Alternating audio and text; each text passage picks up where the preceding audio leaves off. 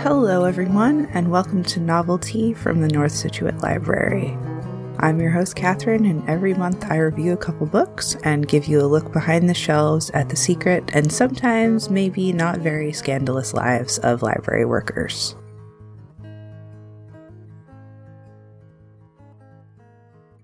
Today I'm reviewing Miss Benson's Beetle by Rachel Joyce. Miss Benson's Beetle is historical fiction set in the 1950s in Britain and a Pacific island west of Australia called New Caledonia. It's about Marjorie Benson, a middle-aged home ec teacher who ditches her teaching job to go on an expedition to search for a rare golden beetle that has never been officially documented. She advertises for an assistant and ends up hiring Enid Pretty, a bleach blonde, fun-loving, low-class broad who contrasts from the prim Marjorie in just about every way. The novel details their adventure and how it helps their grudging cohabitation become a powerful and enduring friendship. Something that I really loved about this book is that the real treasure was the friends we made along the way trope is not often what I expect from books about older adults with real-life problems. An adventure story starring a middle-aged single woman who is uniformly described as ugly was kind of a treat. The Beatles were important, but this adventure was about women healing from long, trauma-filled lives through the power of friendship and self-discovery. I have been chewing over this book for a while at the time of recording, and I'm still not completely sure how I feel about it as a whole. I enjoyed the writing style, which was full of dry wit and poetic flow. I also loved both of the main characters, the contrast between them, and the depiction of how powerful platonic love can be. Both settings, post-war Britain and tropical New Caledonia, were vividly and beautifully described. I'm officially dancing around the issue because I want to give a spoiler-free review.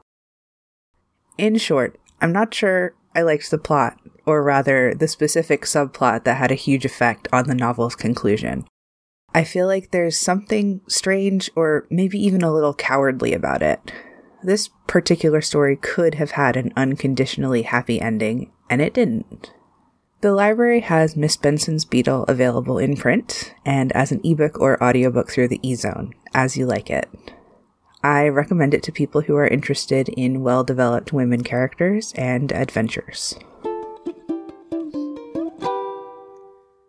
Miss Benson's Beetle isn't the only thing I read this month. I wanted to give some airtime to the books that I don't have time or words to give a full review to. I am currently in the middle of What We Don't Talk About When We Talk About Fat by Audrey Gordon. It's about the discrimination that fat people face, and I consider it a must-read for anyone interested in equity, diversity, and inclusion. I also read The Communist Manifesto by Karl Marx this month. It was recommended to me as a good place to start learning about political theory, not just because it's a leftist foundational text, but because it's short and funny. It lived up to that description. When I finish with Audrey Gordon, I'm going to try out The Book of Eels by Patrick Svensson. You may remember a vague mention of it in last month's Behind the Shelves. As far as I can tell, it's a history of humans' interaction with and understanding of eels. It's one of the books I chose to add to our nonfiction collection, and I'm excited to see if it lives up to the hype. What have you been reading lately? I love hearing about what other people have going on. You can send me an email at catherine@scituatelibrary.org to talk about books or cooking or recommend things that you would like me to cover in the podcast. Hi everyone, this is Miss Elise. I'm here to give you an update on what's happening at the library for children, teens, and tweens. Before I let you know all about the fun things going on, I wanted to tell you about a new book I just read. Imagine you and your friends discover a mysterious place, and all of you must figure out the dark secrets of that place before something bad happens. That's what happened to 12-year-old Nico, Tyler, Ella, and Opal when they discover an uninhabited island after an altercation with a bully. On the island, there is a creepy houseboat that has many strange secrets. As they try to unravel the mystery, it seems that dark forces are becoming stronger and stronger. Will they figure out the truth of this place before it's too late? To find out what happens, check out The Dark Deep by Ali Condi and Brendan Reichs. The Dark Deep is a middle grade book on the Rhode Island and the 2021 Rhode Island Middle School Book Award list. And it would be great for fans of shows like Stranger Things and anyone who enjoys adventure books or sci-fi books where kids have to save the day. If you want to check out The Dark Deep, it's here at the library. I would suggest giving it a chance. It's a fun book to read. So besides having some great new books like The Dark Deep, we have some fun items that will be available to borrow soon. This includes a microscope kit, a weather experiment kit, a knitting loom kit, and snap circuits. So stay tuned because they'll be available soon. Also, I just want to remind any teens that have read 3 books on the Rhode Island Teen Book Awards list, voting is going on right now. So when you have a chance to, come on in and vote for your favorite book at the library, or if you would rather vote online, email me and I can give you the link. There are a lot of great books on that list, so make sure to have your voice heard before the voting ends on February 28th.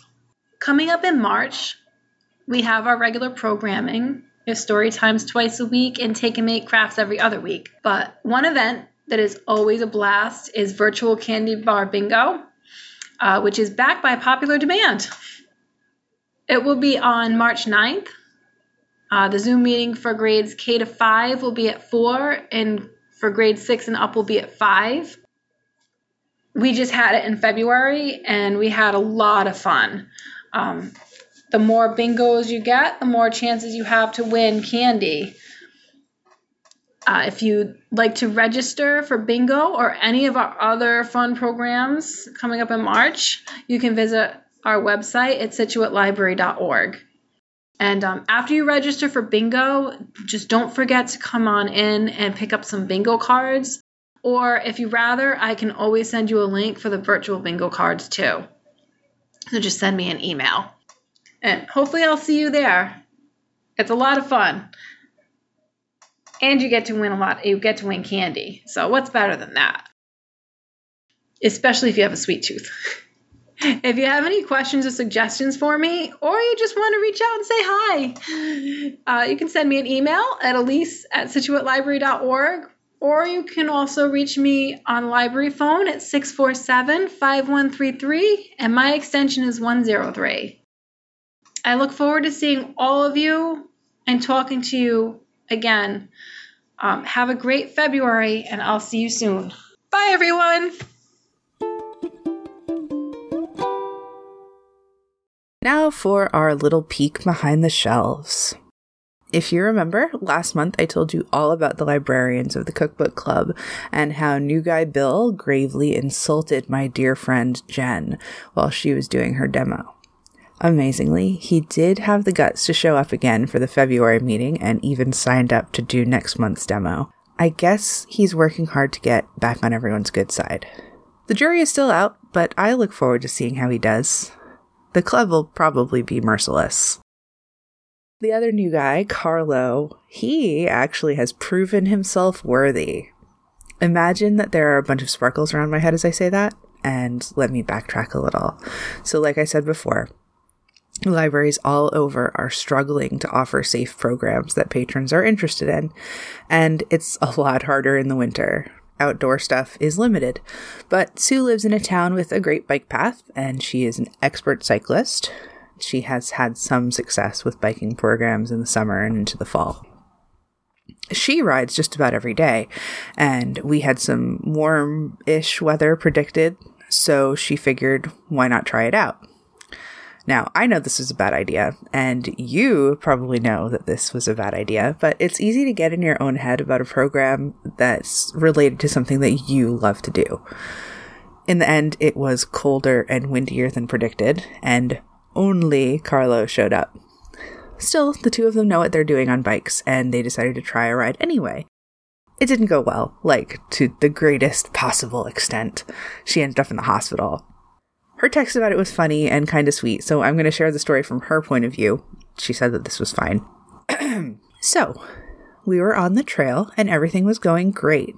It was cold, but after a few minutes hard riding, we weren't feeling it anymore. It was nice and warm and sunny. Every few minutes, we were slowing down to chat about something or another, but then I guess I got distracted, and I hit a patch of ice, skidded into the ditch, and went tail over tea kettle.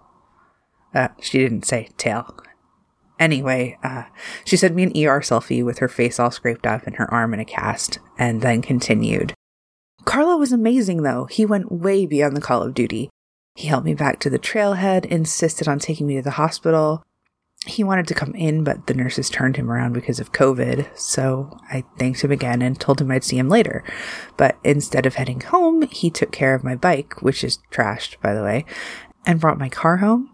And he was at the hospital door waiting for me when I got out 5 freaking hours later with homemade soup, so I wouldn't have to figure out dinner.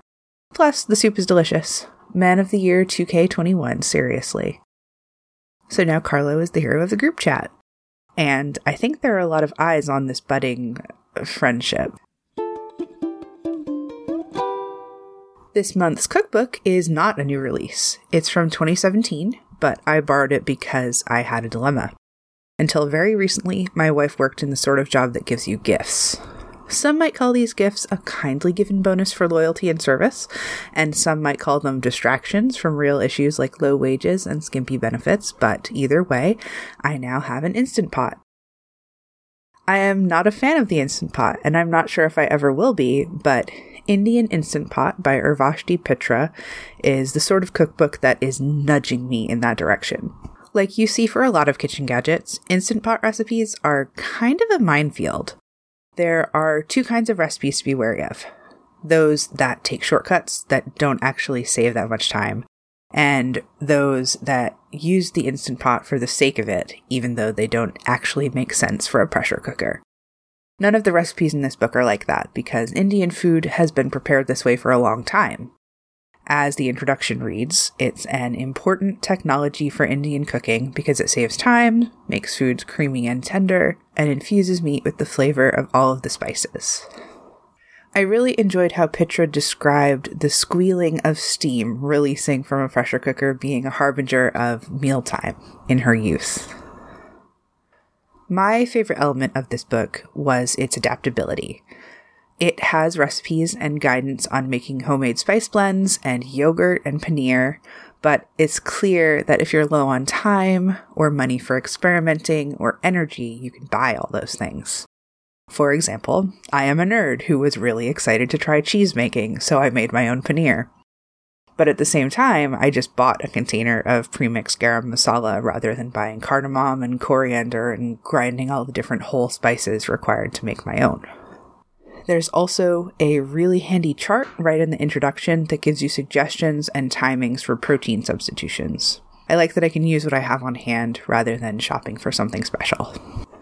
The recipe I tested from this book was paneer biryani. And again, technically I tested 2 recipes because I made the paneer myself. It was simple and delicious. Something that I thought was really great about the recipe is that it called for frozen mixed vegetables. That was a really nice way to freshen up the dish without having to do a lot of prep work to dice a bunch of different veggies. All in all, I strongly recommend Indian Instant Pot for pressure cooker lovers or for anyone who wants to get into Indian home cooking. I also just without a doubt recommend trying to make paneer sometime. It was a lot of fun. Thank you for listening to Novelty. Please note that the opinions in this podcast are my own and do not necessarily reflect the viewpoint of the North Scituate Public Library. The Behind the Shelves segment is a work of fiction, and any similarities to real people is unintentional. I'm including links to all of the books that we discussed in the show notes, as well as a link to a transcript of the episode, and to all of our social media. If you can't get enough library content, visit ScituateLibrary.org to learn all about our services and programs. And also, please send us feedback on the show.